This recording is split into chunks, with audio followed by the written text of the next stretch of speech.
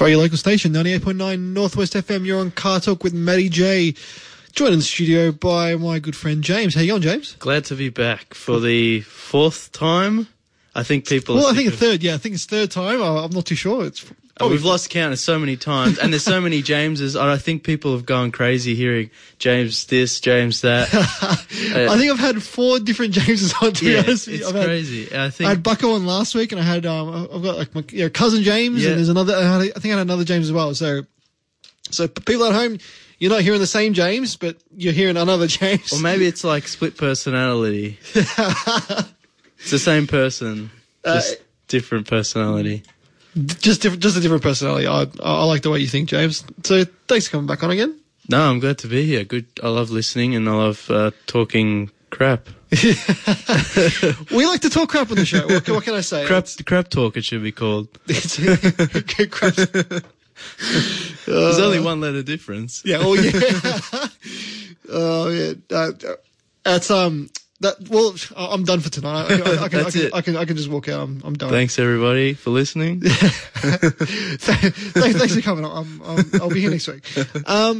So tonight on the topic, we've got a few topics we're talking about, but you wanted to bring up the Japanese automotive industry. Yeah, last time I was on the show, we talked a lot about the Australian automotive industry and basically the death of the automotive industry in Australia.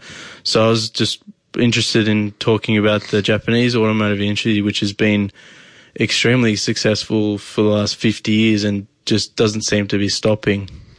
No, and that's right. I mean, the Japanese really pioneered everyone else's technology. That's why they get called the masters of the knockoff, because they took old designs and engine designs and they said, you know what, how can we fix this, make this better? And then it just shows they're the biggest, to me, they're technology wise and reliability wise just ahead of the game. I mean, we were talking again before, I think last episode I was on, like the reliability is just, you mentioned a Japanese brand and it's reliable and it's safe and people know it. Yeah. And you don't hear about that with even some of the premium European cars. So it's like a whole nother level.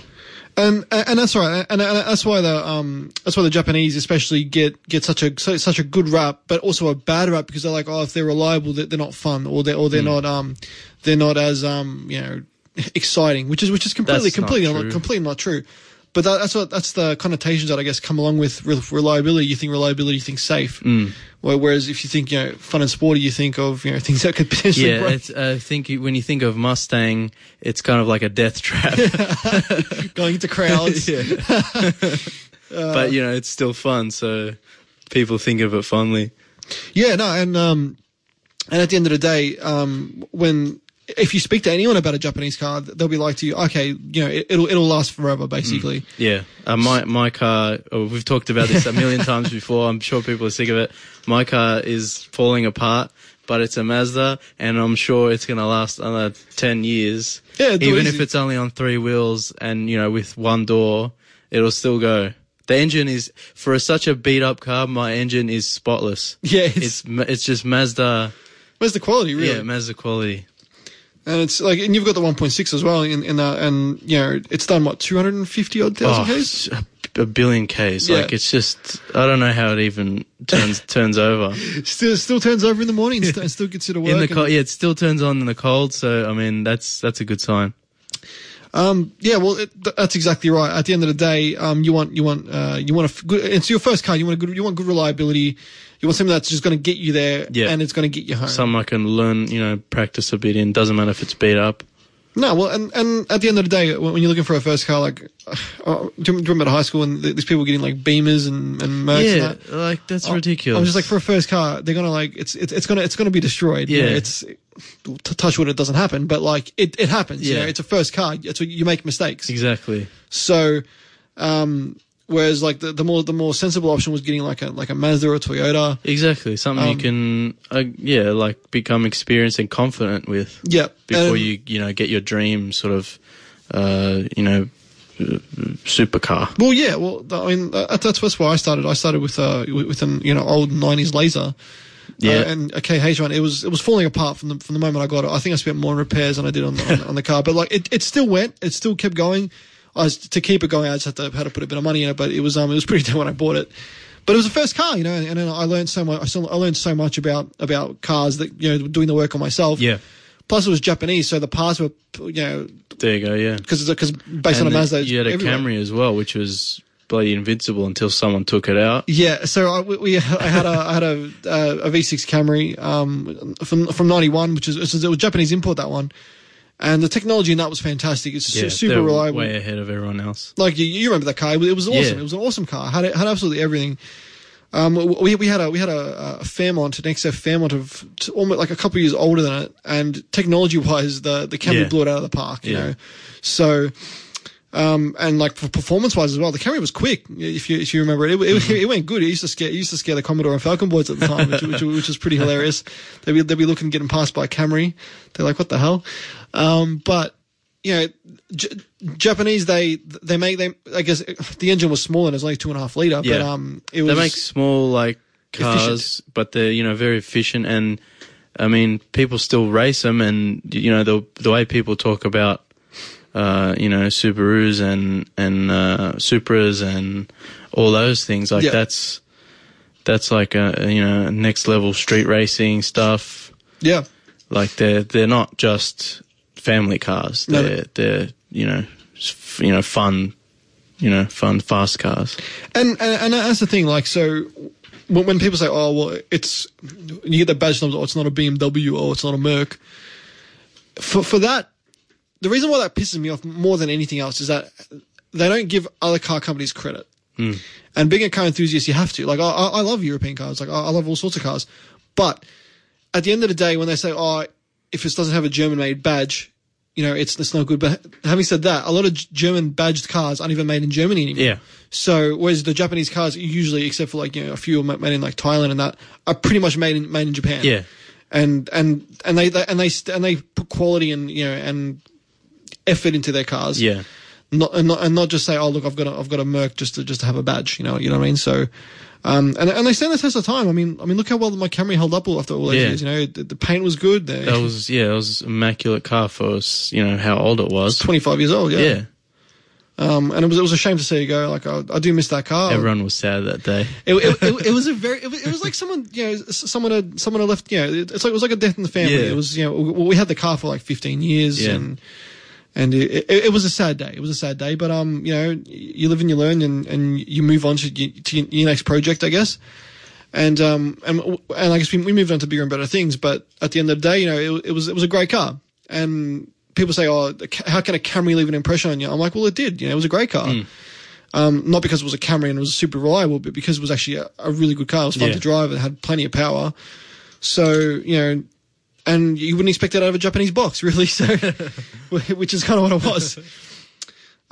But yeah, no, like obviously your experience with Japanese cars being your Mazda, it just shows that as beat up as it can be, they still go, and a lot of people's paddock bashes are like Japanese cars. Exactly, like I said, without the doors, you can still, it still goes. Yeah, it was still move. And I think my mum had an old, like one of the early, like I think it was a 2nd gen Corolla, like a really old one of those rear wheel drive ones, really cool car. And her brothers were driving down a country road. They actually rolled it, and it was stuffed. Yeah, it was hammered. Anyway, they rolled it back over, became a paddock basher, and it suffered immense pain, and it still kept going. And it was. I think the same with your Camry, and the same with my mum's.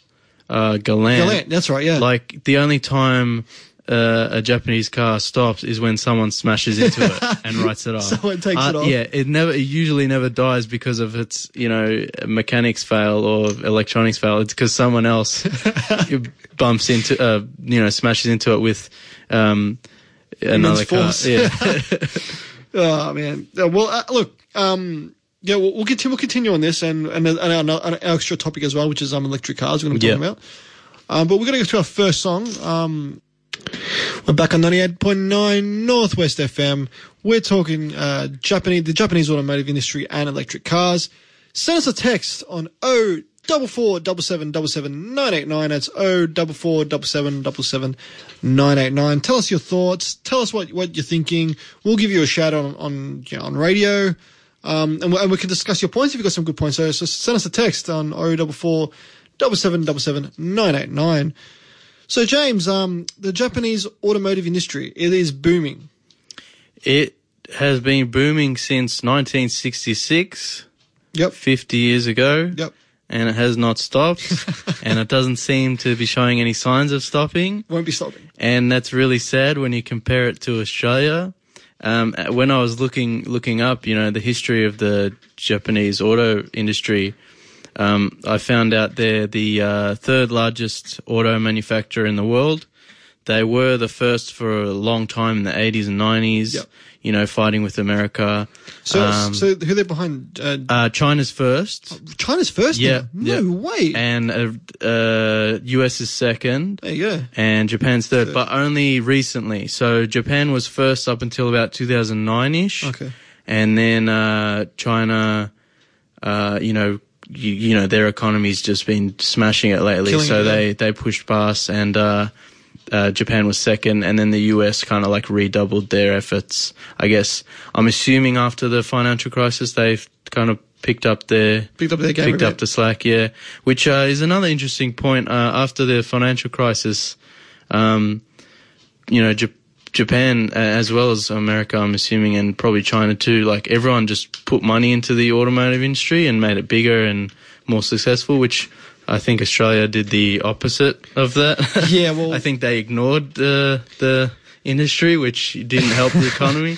Well, yeah, well, we know where we know where that ended up. And what did you say we were on the? Oh yeah, that comes to my point is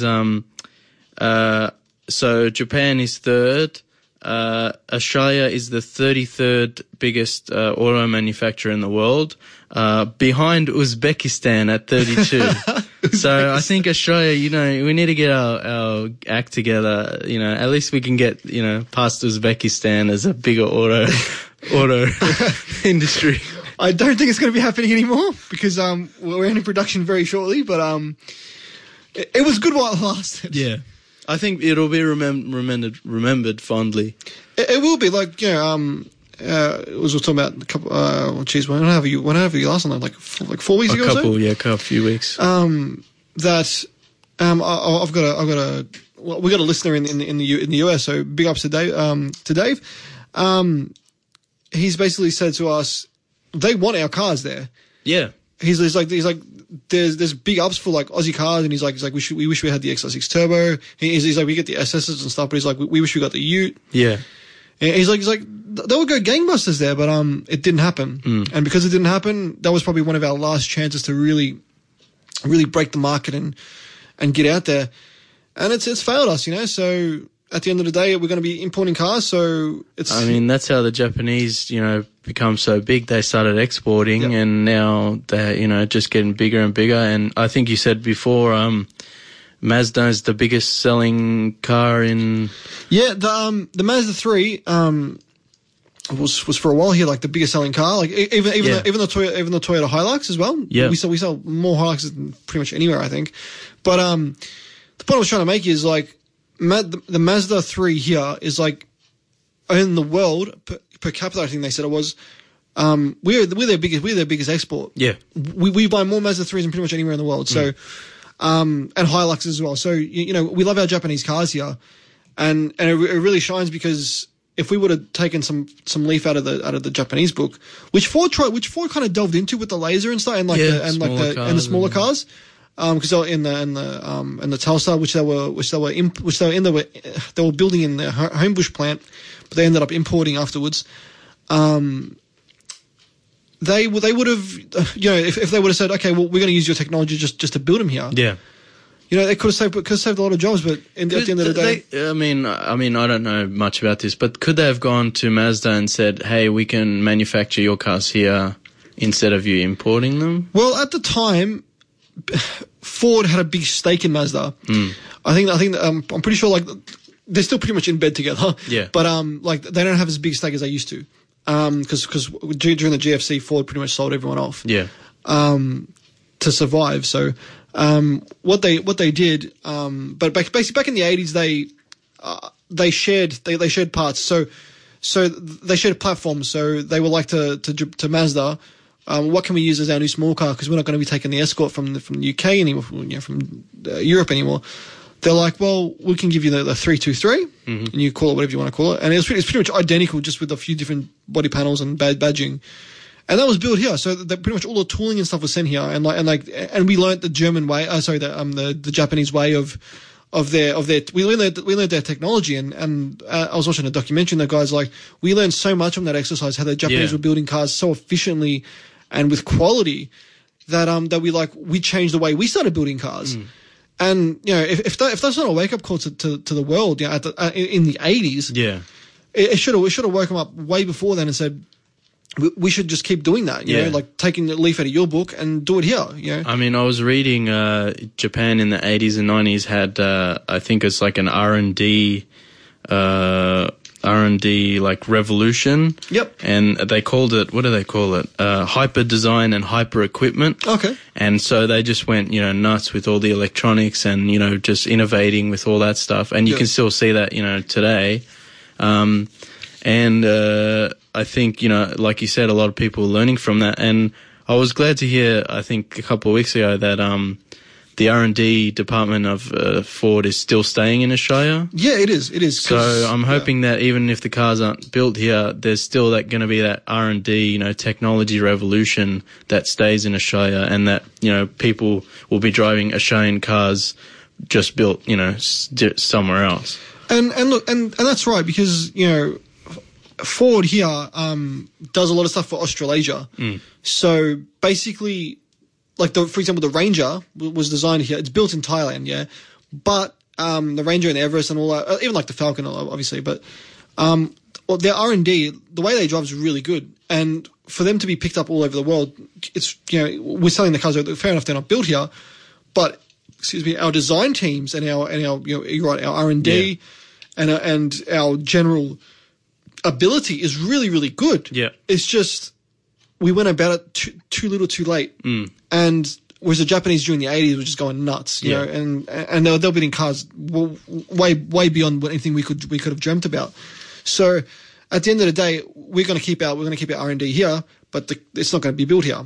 So for example, like the Mazda BT50 is the same as the Ford Ranger, and the underpinnings and all that was pretty much designed here. So Japan and Ford and like Australia, especially Ford, will still have that connection.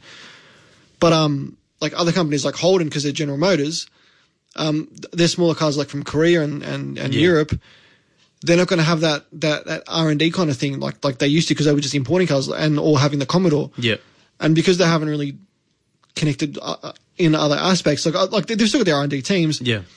It's not going to be as strong. Hopefully they don't lose that, just because now we'd be purely importing everything. Yep. So hopefully they don't lose that spark that helped the Japanese in the 80s and 90s. Well, at the end of the day, if you look at your modern day Commodore, it's a great car. It is a fantastic car. It's the latest incarnation is better than the Falcon. Yeah. Hands down.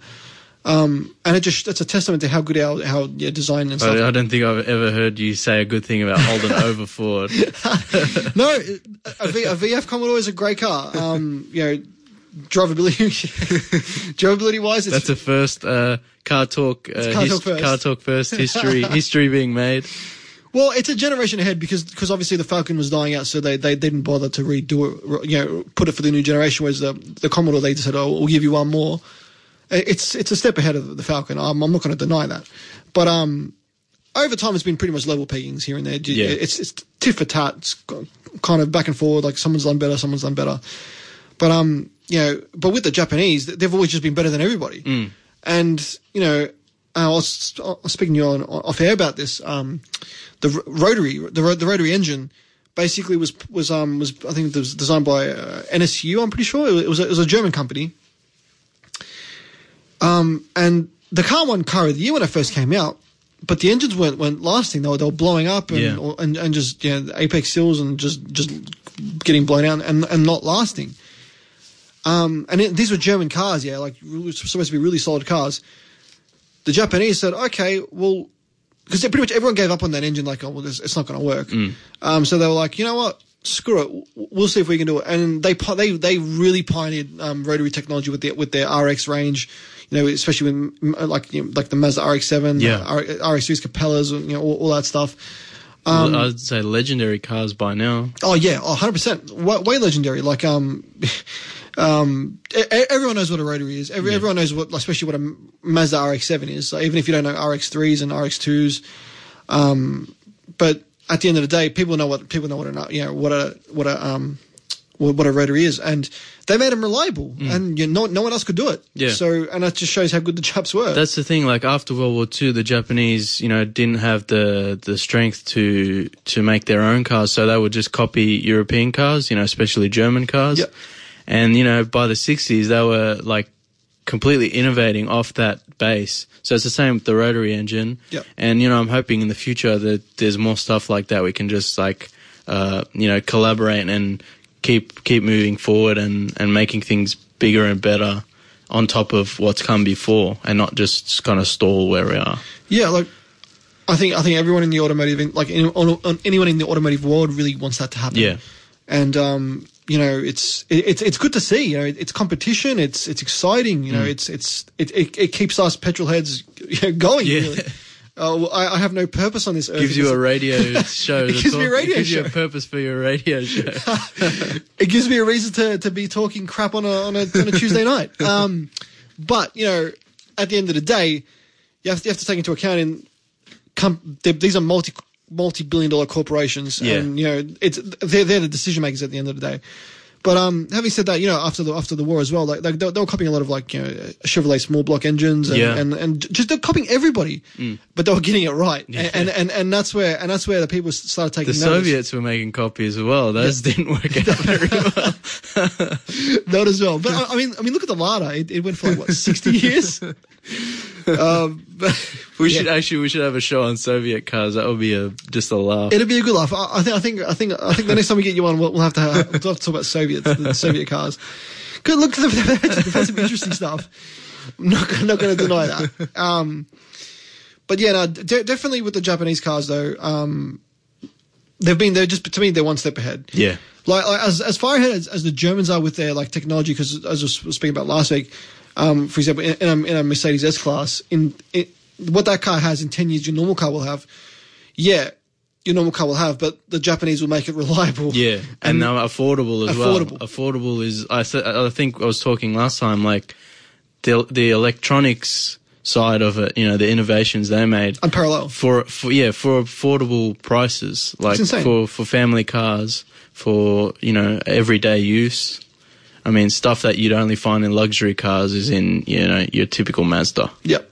Yeah, and that's why Mazda, and especially Toyota as well. Your Camry was fully option, wasn't it? 91. 91. It was beautiful. It was like driving a 2015 car that just looked like a bit of a box. Yeah, it was. Yeah, and it drove well. It drove like new, towards the end of its life, and it had 300,000 kilometers. Yeah. This is if you're just joining us, this is the Camry appreciation show.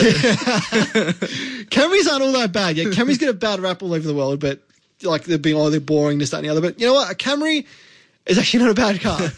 And they're gonna be like, oh, how can you call yourself a car if you like a Camry? But all cars. Like if you're a car lover, you love all cars. That's exactly right. And we're here to love cars on the show. Otherwise, we wouldn't be here talking about this on a damn well Tuesday night. But yeah, no, that Camry had technology coming out of its backside. And, and back in 91, and I was speaking last time I had you on, we talked about that Lexus LS400. Mm-hmm. That car had an engine, right? had the 4-liter V8, quad cam V8. It was the only engine at the time that was approved, in automotive use and in aviation use. The engine was that over-engineered and that well designed. Those Japanese know what they're doing. They do.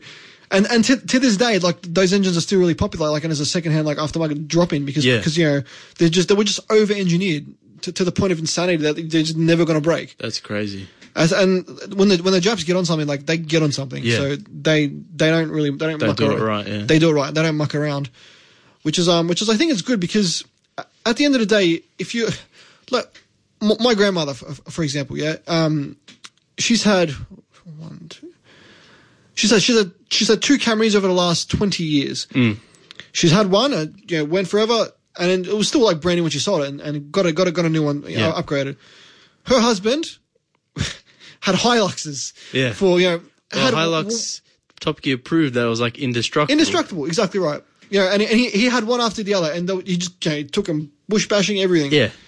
Super reliable cars. Yeah. And I'm like to him, because when I was younger, I'm like, why didn't you get a Ford? They're like, well, why would we change? Because we Toyotas just do everything right. Exactly.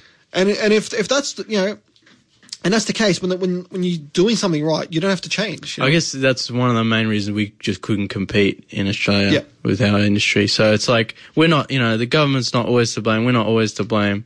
It's just sometimes Japanese are better. Yeah, they all the time. Yeah. They're better.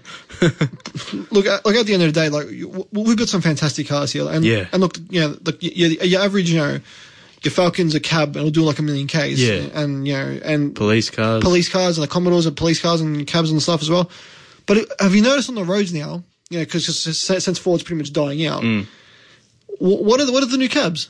They're all Toyotas. They're all Camrys. Yeah, I've seen Prius cabs as well. Prius cabs as well. So it's like a changing of the guard, I think, to be honest with you, because we all know that the old Fords and Commodores will do like 1 million Ks. Especially the Ford 4-liter. Yeah. We'll do like 1 million. We'll tick over and keep going. But we're seeing now, because obviously the industry is changing. Like, well, we're not going to be able to use Fords anymore. They're going to be gone. What's the next reliable source? A Camry. So they're really? Yep. So they'll every second taxi I see now is like legit a Camry. It was like rare to see a Camry taxi or any other besides a Ford as a cab. I mean, that's a good choice. It is a good choice, and at the end of the day, like I've barely ever seen one, but I've seen a cab broken down. So I've just looked it up now. In Japan, the police use Nissan GTR, Subaru Impreza, Honda NSX, and Mazda RX-8s for their police cars. Yeah. So I mean, that's pretty cool. I mean, you wouldn't expect to see that here. No, you definitely would. The cops will be called hoons. They'll be calling themselves hoons. They'll be arresting themselves, and they'll be crushing their own cars. But but before we go to break, I'll tell you a quick story. During the VT and AU state, like late 90s, early 2000s, they had Commodores as like as their and Falcons as their pursuit cars and stuff, higher patrol. Anyway, WRXs were around that time, and they couldn't catch them. No. So what was the next step you think they took? They started using WRXs to catch the cops, to catch the crims. So. If you can't beat them, join them. That's exactly right. So, that is a true story. The old 5-liter just couldn't keep up with the nimble all-wheel drive Rex. So, that's why they got a cult following anyway, Rexes. So. I like them. That's if I can get one after this Mazda, I'll get a Rexy. Rexys are cool, and they're an awesome car. Like Alan's been on the show for you. He loves his. So. It's a nice looking car, nice everything. And they drive so well, they're fantastic to drive. Look, we're going to go to a break. 98.9 Northwest FM, you're back on Car Talk with Matty J. Still joined the studio by James J, James Squared, James, what else have you been called? Stir Fry? JJ Mac. I can't remember. What other nicknames? I can't remember. I don't even know. The Mac. The Mac Daddy. So, moving on a bit, because we could talk about Japanese. Oh, we could go on forever and ever and ever. But again, we've only got an hour segment. So, electric cars, they are coming with a vengeance, especially under the pioneering of Tesla recently. Tesla is the only moving force behind proper infrastructure to support electric cars. Yep. Other than them, if it wasn't for them, the electric car just would have died straight away. They would be an irrelevancy, to be honest. Yeah. And having said that, though, they've really come in leaps and bounds. The cars aren't cheap. That's one of the problems. The other problems that I was mentioned to you when I said we should talk about electric cars is they are all ugly. Yep. The only like okay looking ones are some of the Tesla ones. Yep. But you know they're $100,000 plus. 150 more. And 200. you know, just the Prius is just the ugliest, stupidest thing. Well, the Prius is still technically a hybrid. So, hybrid, yeah. So, I guess we should say this is also some hybrids are thrown in there because you know there aren't a lot of like straight up electric cars. Yep. I'd just like to point out that the Nissan Leaf is the ugliest car I've ever seen. It has this like little nose flap where you put the charger in, and I'm just like, what? Nissan, please. I mean, we've been talking about how good Japanese cars are, and they really blew it on that one. On the Leaf, and have you seen the Mitsubishi i-MiEV or I can't remember. Oh yeah. It looks like a smart car. Yeah, but it's just this ugly little bug. Not even. I don't even know what it is. A gnat. It's like short. No, it's like wait. So it's like tall and thin. I guess. Yeah. Yeah. It's a weird looking car, but that's another electric car. But having said that, like those are the cheaper ones, or cheaper. Like they're still quite expensive. Yeah. But then you look at your Teslas, which are really quite a nice car. And they're kind of ridiculous with the big power they're putting out. Yeah. Like they got some have got what's called ludicrous mode. Have you heard about the ludicrous mode? I don't think so. So basically, what ludicrous mode is, it's like you have to have like good charge and like there's a few things to do before you can do it. Yeah. But it can make you launch because with an electric car, you've got torque straight away. It's already because it's already backed up. It's like click your fingers, like legit. Yeah, torque's there. It's like turning a light switch on. Whereas in a combustion engine, you know, it has to build up, or you know, it's got a certain torque point. This has got torque straight away. So basically, what ludicrous mode is, you know, Nissan GDR, yeah. Mm-hmm. You know, it's got like a launch control. It's like launches to 0 to 100 like 2.9 seconds or something. Yeah. This electric car that weighs, you know, a lot with the batteries can do it in pretty much the same time, if not faster. That's pretty impressive. It's insane. They put all their power to all the different wheels because all the wheels have got an engine. And just they charge and they hit so hard because it's just the torque, and you've got an absolute rocket ship. I mean, you mentioned electric cars, and you know, car lovers go, they're crap. You can't race in them. You can't be seen in one of them. You look like an idiot. But you know, I think Tesla's proving that they're changing. Hopefully, in the future, electric cars will be just as cool as. I mean, nothing's going to be as cool as just a giant gas guzzler. I mean, like I said, the Mustang, the death trap is part of the charm. I mean, Mad Max wouldn't be the same if he had to like stop and wind up a electric battery. he had to stop at a Tesla charging station. Yeah, and he had to wait charge up the Interceptor. But I mean, hopefully, because things are changing, and hopefully in the future, more motor enthusiasts will be more open to the idea of having electric cars. I mean, even like an electric. I think there's not a hybrid Mustang, is there? No, there's not. But they're making their way, towards that. I think. Well, hybrids are pretty much mainstream now. Everyone's like every company's done one. Pretty much every company, but like everyone's kind of on the hybrid technology. But you know what though? This is not like the first bit of electric cars. Electric cars were around a long time ago. 100 years ago they started. 100 years ago, and they came back. I think in the they tried to really come back. I think it was in the 70s or 80s. There was like a green movement. Yeah. Anyway, basically it got kind of shut down by the fuel companies because obviously they want to make their money. But having said that, they're starting to make a comeback, and like Tesla's obviously in $1 bazillion worth of debt. But they're going to be releasing some more affordable cars to complement their really expensive cars. Because pretty much all their money's gone towards is designing and stuff. Yeah. So they're not really making money yet. They're going to be a powerhouse very shortly. Yeah. Once they got their new cars coming up. What I really like about Tesla is like they're trying to initiate change. They are, and make a discussion instead of just going, hey, we're going to make a car and make $1 gajillion. Yep. And one of the things I like that they did, they released their patents for like the electric, technology that they use, the engine technology. So like if you want to build a Tesla engine in your garage, that is legal. You can do it. They've released the patent to public use. That's awesome. So I mean that's really interesting. Like it's like open source sharing of technology. Yep. So and I think that's good for the future because. I mean, you can imagine if 50 years ago or whenever, when the computer was starting to become more in use, if someone, patented in it and, only a few companies were allowed to use or sell it, I mean, they'd have the monopoly. This world would be just nowhere. We wouldn't have the internet. We wouldn't have lots of things. So I think it's interesting, and a good thing for the future is if more people, not just companies, but just people on their own, just doing their own research and stuff, can just, take technology and run. Yeah.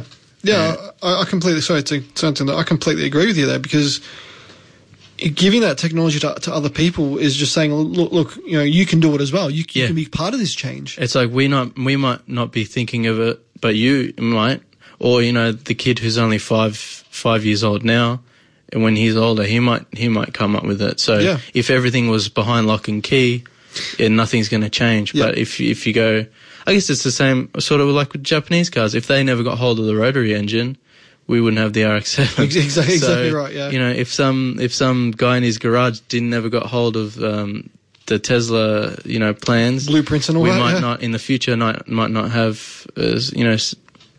something we desperately need. The cure for cancer could be there. I mean, who knows? I mean, that's a bit far, but there probably is a cure for cancer, and we just don't know about it. Pharmaceutical companies, I think. But at the end of the day, we need to change, and it's hitting that point. Look, I love the combustion engine. I think everyone else that loves a car loves the combustion engine. The sound is a major factor of why people don't like electric cars as well. It is like, and it is weird. Like I was in the city, I was at City at uni, and I was on Swanson Street. And anyway, I just hear zzz, and I turn around, like, it was the most quietest buzz, but then it was a Tesla. It was a P90 D, whatever it was. I can't remember the exact model it was. But it just drove past. And I pretty much just heard tire noise and just the little buzz, and it is odd. It is an odd feel. It's an odd sensation. I know they've been working on making artificial combustion engine sounds that come from electric cars. Yeah. So it's just like a speaker that. And I mean, people have been saying it's safer because you can hear the car coming from around the corner and stuff. Yeah. I mean that. In the future, people will think that's silly, but now it's we're trying to make the electric car more accessible and more favourable. So I mean, it's my interesting idea for now. It is, and then look at the end of the day, just the same thing with the hybrids and that. When they're coming to a stop and when they're in bumper, you just hear the electric motors run. Yeah. And it is a weird noise. If you're just driving around your back streets and you can't hear the car coming, if a kid rolls his ball across the road and gets hit, you won't hear it. These are some of the reasons why people are like, well, maybe it's not the best thing. Maybe we need to do something different. I've also heard I haven't done it myself, but and I've heard from people who've drove the Prius that sometimes when you put your foot down to get going, give it the beans, you don't hear anything, and so you're kind of wondering if the engine's still on, and then you hesitate, and you're like, whoa, what's going on? Yeah. So it's yes, it's dangerous for pedestrians, but also the driver has no idea what's going on either. Well, yeah, it's a bit odd, and it's just they're very odd to drive, especially if you've never driven one. Having said that, though, I think General Motors with the Volt. I don't know if you heard the Chevy Volt, and the Holden Volt too. Yeah. It's been they didn't sell a lot here because they were expensive, but it's a great idea, and it's that's an okay looking one because it just looks like a Holden, It kind of looks like a Holden Cruise, really. But basically, how that worked is you had good range on your electric motor, and you also had if you wanted to go long distance, your petrol engine. Yeah. So if you ever got caught out, you just chuck your petrol engine on, and you're right to go, which is that's how it should be. It's given the performance of both worlds, not with a hybrid Prius kind of thing where it's comes on and it changes. One or the other. So technically, you can run that car on no fuel for ever if you really wanted to. I think for now that's the way to go until we get the infrastructure properly put in. Yep. I mean, that's the only way to do it because, a lot of people, you don't want to be driving and not have a way to charge. And, I mean, there are, Tesla's put out the supercharger stations, stations, which apparently charge in 30 minutes. But that's mainly like a US thing. I don't think there's many here at all. I don't think there's many here, but they're on their way. Like as I said, yeah, Tesla's on a move in a big way. Yeah. So Tesla's the moving force behind this, and once they get more, charging stations and stuff out, then hopefully there'll be a bigger push, for more electric cars and shit. Because they don't sell well here. Even dealers don't want to buy them to sell. Like they're just very. And they're still a bit awkward, but we'll get to that after this. We're going to go to a quick break, final break of the night. It's a good way to end the night, actually. That's the end of the show for tonight. Thanks for coming on again, James. Oh, I had a lot of fun.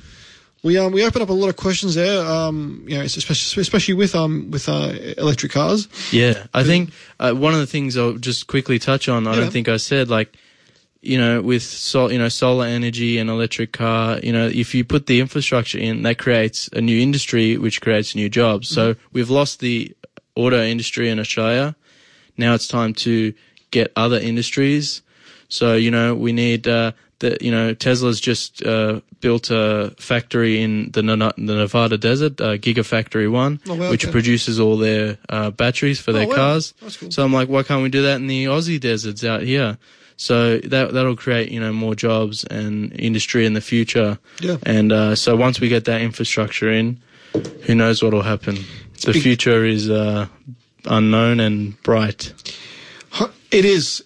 And hopefully we can wake up to ourselves and realize that. Yeah. It is the future. It's happening. It has to happen sometime. So. At the end of the day, we're going to run out of oil. It won't be in our lifetime. Probably won't be in our kids' lifetime, but it's going to happen. So we're going to have to start doing things now. Look, it's 8:00. We're going to sign off for tonight. I'll just give a quick shout out to Dr. Rock. He gives me a shout out, so I always have time to give him a shout out. So on his show on a Tuesday night, it's called For Your Pleasure, and on his show on Thursday night with Fitzy, the Thursday Waffle. And shout out to all our listeners as well. Like we're getting a good fan base all over. So we've got some listeners in America now. Yeah. So shout out to you guys, but listen to our podcast as well. Yeah. If you've missed an episode, listen to our podcast. It's on Shout Engine. I upload it every week to our Facebook page. Give our Facebook page a like. It's Car Talk with Matty J. Just look it up. It'll come up on there. It's just a steering wheel with a logo. It's pretty simple to find. But yeah, get on there and listen to our podcast if you need to catch up, because we've had some great discussions on the show. But just thank you to all our listeners as well. The encouragement is what makes me do this show from you guys. So thank you. And thanks to you, James, to help me out on the weekend. You helped me out quite a bit. So. Oh yeah, no, all good, man. I'm glad everything went well. Yeah, thanks, pal. All good. Well, I'll sign off for tonight. Thanks again, James, and I will see you guys next week. Take it easy.